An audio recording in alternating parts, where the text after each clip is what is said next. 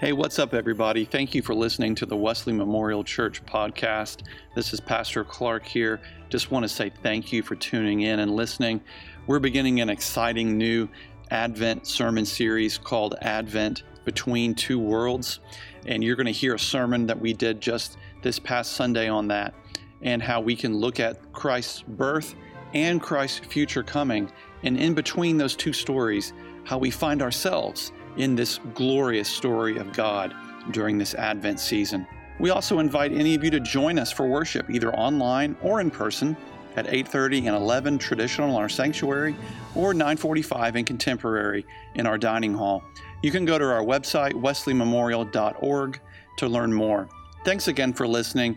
God bless each of you, and we hope you enjoyed this week's sermon. As we saw that clip and we see about Christmas past, I love looking at old home movies. I'm kind of a sucker for that. It always kind of makes me tear up. So I thought I would bless you by letting you see pictures of me when I was, I think, 2 or 3 years old. Yeah, there's me. If you want to see me in knee-high socks, now's your chance. 1980, I don't know, 81 maybe. And wearing a Peter Pan collar. So, looking at the old memories we have from our Christmases past, the wistfulness of nostalgia, of looking in the past, it kind of helps ground us in the present in some ways and gives us hope for the future, because it makes us want to have those same memories for our children or to pass those things on to those around us. And it got me thinking in a metaphysical way, when this life is over, it made me think, what happens to our memories? What happens to the things that we lived our lives when we're in heaven? There's nothing really scriptural that tells us that. And yet there really is. If you read near the end of the book of Revelation, when God, to paraphrase, God says, I will wipe away every tear and will heal every disease.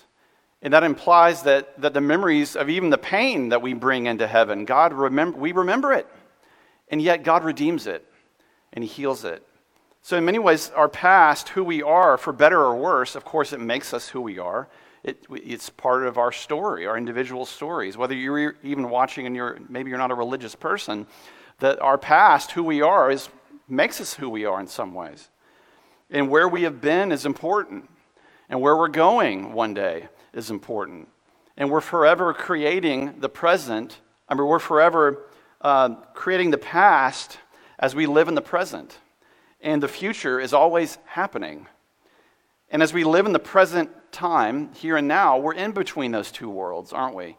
We're in between the world in which we lived and the memories we made. And we're also looking to the future. We're living between two worlds. Think of a piece of paper, and think of that piece of paper infinitely extended, where the paper would never end.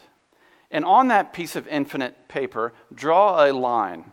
A fairly long line, maybe, and that line would represent time. And within that line you have drawn for time, put a little dot, and that dot would be your life and my life.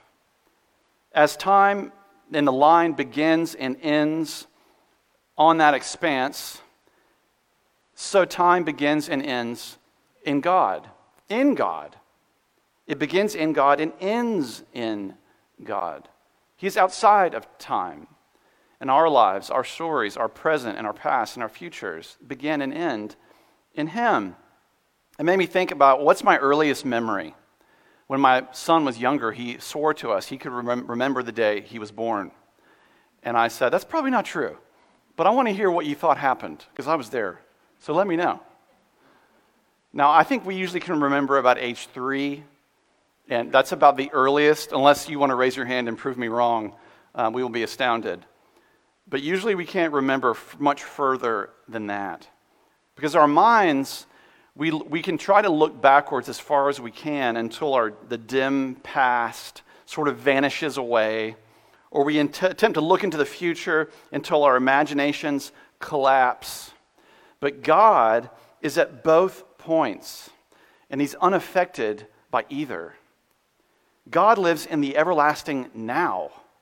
Think about that. This is it kind of blows my mind to think about. But God is always in the everlasting now. He has no past.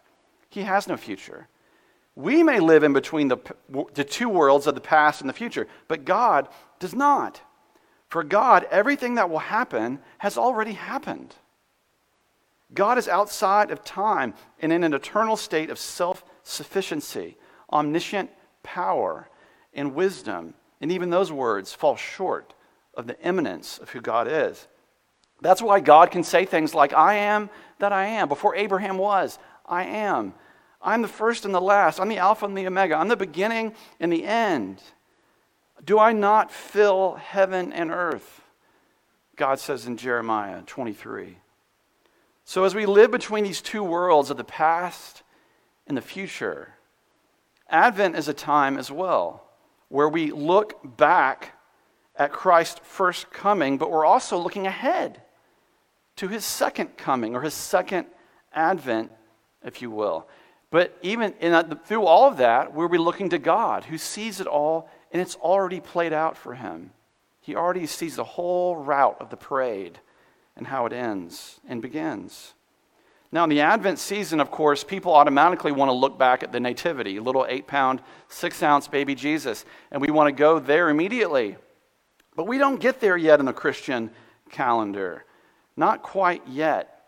Because Advent is not just an emotional exercise where we wistfully look back at the past and give ourselves a warm fuzzy, as important as that might be. You know, it's like cherished home movies, old pictures. They're great. It's great. But you can't go there and stay there. There's more to it than that. We look to the future of Jesus' promised return. And as we do that, we find ourselves in between two advents, or two arrivals, if you will. Here's what I mean. In the Christian calendar, today is the first Sunday of Advent. It's the beginning of a new Christian calendar year. And the term Advent, Latin, and it means adventus, means arrival. And during Advent, or arrival, we spend time looking at least 3 different Advents. Obviously, the first, as I said, gets the most attention is little baby Jesus in Bethlehem and all the wonderful things that go with that. The incarnation, God in flesh with us, and the miraculous undertaking of what that means for humanity. Another arrival that we'll look at is the arrival that can happen in your heart and your life, the arrival of the Holy Spirit that we can receive by faith into our lives. That is an Advent, perhaps maybe the most important Advent. And if you're watching today and you've never done that, you don't know Christ as Savior and Lord, you can know the arrival of the peace of God in your heart here and now, today, this very moment. You can have peace with God with that Advent, if you will, of Christ living and reigning as Savior and Lord in your life. And the third Advent that we would look at today is what we would call the second coming, or a second arrival, or a second Advent. The day when Jesus will return, and all will be revealed. And when the clouds will roll back like a scroll, and the trumps will resound, and the Lord will descend. And this brings us back to where we are. We're in between one Advent and another, between two worlds. We are, but we are not yet. And all of creation is in these birth pangs, as Paul wrote in Romans. Even then, he could feel it. And we're even closer now than ever before.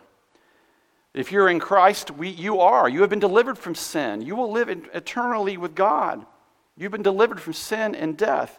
And yet, the deliverance of all creation, when God will come and redeem the heavens and the earth, has yet to come.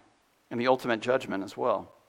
So today, we begin our journey, and at the end is the beginning on the Christian calendar. Mark chapter 13. If you brought your Bible, which I know some of you did, you can turn to Mark 13, verse 24.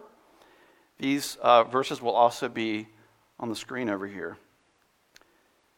But in those days, after that suffering, the sun will be darkened, and the moon will not give its light, and the stars will be falling from heaven, and the powers in the heavens will be shaken. Then they will see the Son of Man coming in clouds with great power and glory. Then he will send out the angels and gather his elect from the four winds, from the ends of the earth to the ends of heaven. Now in Mark 13, if you go back before verse 24, Jesus speaks about a cataclysm, if you will, an event that you could escape. If you read verses 14 to 23 of Mark chapter 13, many people believe he's referring to when Jerusalem got sacked in AD 70 and the Romans took it over and they slaughtered a pig and put it on the altar in the temple. I mean, all these things happened. It was ugly stuff. And so Jesus could very well be referring to that, but he speaks in a very general sense here as well. But whatever it was, it's intense suffering, but you could have escaped it. Here in verse 24, though, Jesus' tense shifts, his tone changes, and he refers to something that no one will be able to escape. That his first advent, his first arrival, many people had no idea it even happened in the world when Jesus was born, except King Herod, he knew. But very few people even knew. But when Jesus says, when I come back, everyone will know. It will be undeniable. And you cannot get away from it. So this, of course, begs the question, when will these things occur? And that's what everybody always wonders. Well, Jesus seems to know what we're thinking, because then in the very next verse, he answers our question in the most Jesus-y way possible with a parable. Verse 28, from the fig tree, learn its lesson. As soon as its branch becomes tender and puts forth its leaves, you know that summer is near. So also when you see these things taking place, you know that he is near at the very gates. I'll stop there because for so many years I've read this and I thought, what does that mean? It's so general. Is he just we're just supposed to sort of get a rough idea of when that will be? And in many ways he's saying, well, let's remember that springtime is a time of growth. It's a time of new life. It's a time when things burst up out of the ground and new exciting growth is happening. And this could be, not entirely, but it could be Jesus saying, before I come back, there will be a great revival. There will be a great awakening that will sweep the planet, the likes of which we've never seen. And many, many people will come to faith in Jesus Christ before his return. I personally believe that. Maybe it's not in my lifetime, but he could be saying that before I return, although there will be hardship, there will probably be an increase of evil. There's no doubt about that it will get worse before it gets better. But it will be like the wheat and the tares growing simultaneously before his return. So then, in verse 30, truly I tell you, this generation will not pass away until these things have taken place. Heaven and earth will pass away, but my words will not pass away. Jesus gives that claim as well, that his words will live on forever. Then verse 32, but about the day or the hour no one knows, neither the angels in heaven nor the Son, but only the Father. Beware, keep alert, for you do not know when the time will come. It is like a man going on a journey when he leaves home and puts his slaves or servants in charge. I wish they put servants there. Each with his work, and commands the doorkeeper to be on the watch. Therefore, keep awake. I'll stop there because we just went through the Matthew 24 and 25, and so much of Jesus' teaching about Matthew, these parables come up over and over again of Jesus saying, I'm getting ready to go, and while I'm gone, y'all need to be in charge of what I've given you. And you see it again here in Mark. He's saying, me leaving and coming back, it's like I'm entrusting to you to do what I've asked you to do. The doorkeepers could very well be priests or pastors or leaders of some sort. Therefore, keep awake, for you do not know when the master of the house will come, in the evening or at midnight or at cockcrow. I've been to the Dominican Republic. That's really early, cockcrow. Or at dawn, or else he may find you asleep when he comes suddenly. And what I say to you, I say to all, keep awake. And astounding things that he has to say there. And it makes me think about, again, of Christmas memories gone past. You saw those pictures of me as a little boy at Christmas time. You know, when I was a little kid at Christmas Eve, like many of you, it was nearly impossible to get me to go to sleep the night before Christmas. I mean, I asked Santa for things, and he's going to bring them to my house. I cannot go to sleep. I asked for these. I'm waiting. I got a Sears catalog in the mail. These cool kids are playing with G.I. Joes. I'm so pumped. There's no way I'm going to sleep. I mean, 1 year, not to brag, but I got a letter back from Santa. You want me to go to sleep? Not going to happen. So we would go to bed, but we wouldn't go to sleep. Every creak you heard made you think Santa Claus was outside the door. Every noise above your head convinced reindeer on the roof. Melatonin gummies were not a thing back then. If they were, they might have been administered generously. But anticipating the future wasn't too hard on those nights. It was actually really easy. Keeping awake was easy. When you knew the arrival date, when you knew what was coming, keeping awake was not a problem. If my parents had come in to us and said, hey, stay awake. Santa Claus is coming anytime. Well, we'd stay awake all night. I would not have gone to sleep. But they didn't, of course. They said, hey, Santa knows when you're asleep. He knows when you're awake. So you better go to sleep. But Jesus here, he commands us to keep awake. Now that's harder to do when you don't know the arrival date. When the arrival date is unknown. And he warns against those who assume to know the day or the hour. So it is an attitude of faith to await this sort of spring growth that may precipitate or precede Jesus' coming. But if there's one thing all end-time prophets have in common is that they've all gotten it wrong, right? Every single one has been wrong. I remember in 2012 when all that crazy stuff was going on, and the Mayan calendar and all this stuff, and this guy, I forgot his name, he had billboards all in the country, and they sold their houses, and they were sure Jesus was coming back on December 21st, 2012. There's even a movie with John Cusack that wasn't very good about 2012. But the arrival date, you don't know. Even Jesus says he doesn't know. Only the Father knows. But when you don't know when the thing is supposed to happen, you begin to wonder if it's ever going to happen at all. Jesus warns us there, just as he did in Matthew 24 and 25. He's saying, me leaving is like an owner. I'm entrusting to you with what I'm giving you. You see this, he's kind of repeating himself a lot. You're my servants while I'm away, so be faithful while I'm away. Keep your lamps full of oil, be ready. But even then, as we seek to be steadfast and prayerful and keep an eye on the horizon, doubt is always sort of there. We don't make a date with it, but it just sort of wants to pop up and go, really? Is that really what he said? It's like Satan in the Garden of Eden. Really? Is that really what God said? I don't know. But it is what Jesus said. It can make us feel hopeless, especially in the year in which we found ourselves. We can feel hopeless, like God is never going to come through on his end of the bargain. It reminds me of Dietrich Bonhoeffer. He was a German pastor, and in the late 1930s, Bonhoeffer would flee his native Germany for obvious reasons, as the Nazi party was taking over, and he ran to escape. And as he's fleeing Germany, he felt called by God to return after a few years, and he did. He returned to Germany and began to preach against the Nazis. They would eventually cost Dietrich Bonhoeffer his life. But while he's imprisoned in Tegel prison, he would write some of the greatest works of theology ever written by a human being.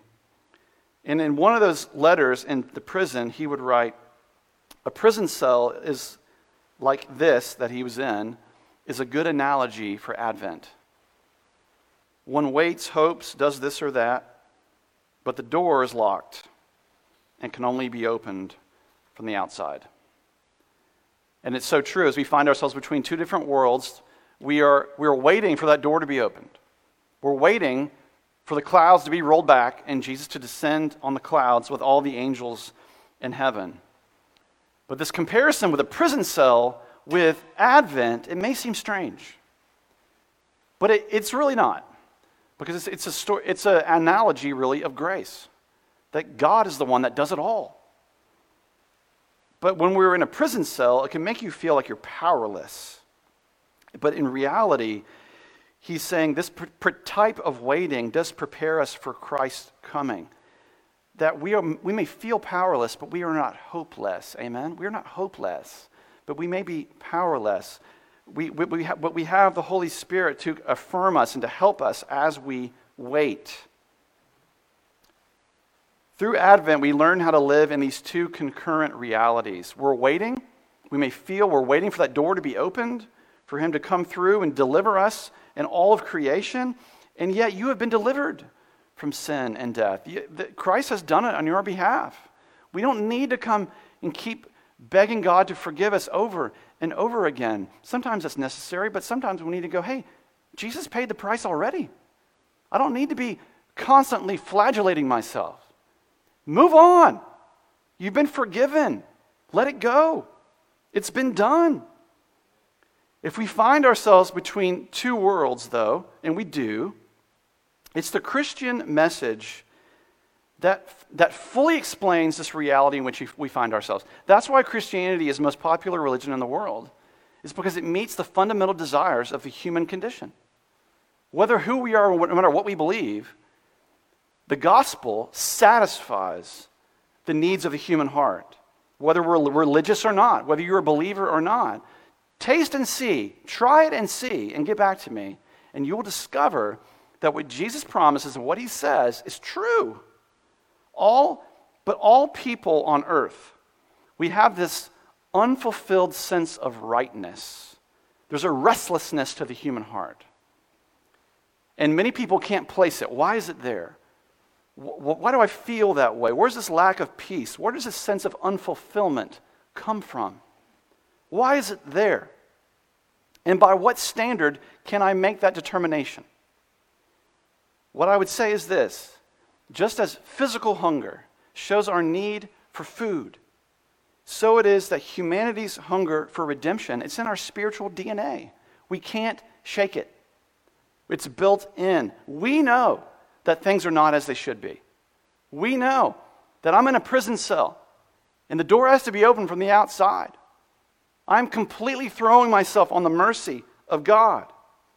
Things are not as they should be, and yet we are powerless to change it ourselves. Many may ask, and have asked, what does it matter that a little Jewish boy was born in a backwater town in Judea 2,000 years ago? What difference does that make in my life now? What difference does it make that Jesus says he's going to return on clouds with the angels and judge the righteous and the unrighteous? The answer is that his life, his words, his sacrifice is the perfect answer for the predicament that humanity finds itself. It is the only answer. Now more than ever in human history, the behavior of human beings shows that one, we're sinners, two, we're powerless to fix our problem, three, we need rescue. That is why Jesus matters. And billions of lives could attest to the reality of those promises of Christ. That is why it matters. And that's why we're waiting with hope. That's why it matters that, yes, that prison cell maybe can only be opened from the outside. But it will be. It will be opened one day. But the really good news is that the door inside of our hearts can be opened at any moment to the invitation of Christ. Revelation 3:20, Jesus says, "Look, I stand at the door and I knock.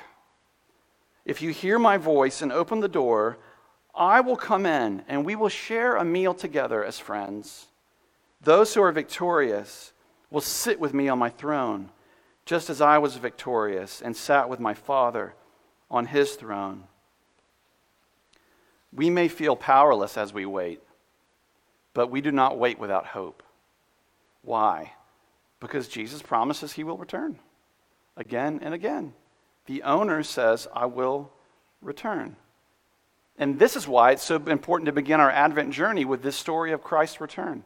Because it not only gives us hope for our planet, but it also gives hope to the first Advent of the Nativity story. That God has already seen the whole continuity of it all and sees how it will begin and end. And as we're going to sing one more song, and it's called Waiting Here for You. And it's one of the most beautiful, it's a contemporary worship song, but it fits perfectly with Advent in that it is a time of waiting. Now, I know as Methodists, we may not feel comfortable raising our hands in worship. I'm somewhat introverted, so sometimes I'll maybe get this far, But what I love about that posture of worship, it doesn't matter if you do it or not, but what I love about that posture of worship, it's a posture of expectancy. It's a posture of receiving. It's a posture of asking for rescue. And even as Wesleyans, our history has been, which we need to recapture, which is singing with the depth of our soul. We are a singing faith. And these songs are just prayers of saying, Lord, I'm waiting here for you. We are waiting with expectancy. We are groaning for that day that will come. And until that day comes, we will continue to wait on you because you're good and your promises are unfailing and you have never failed us and you never will.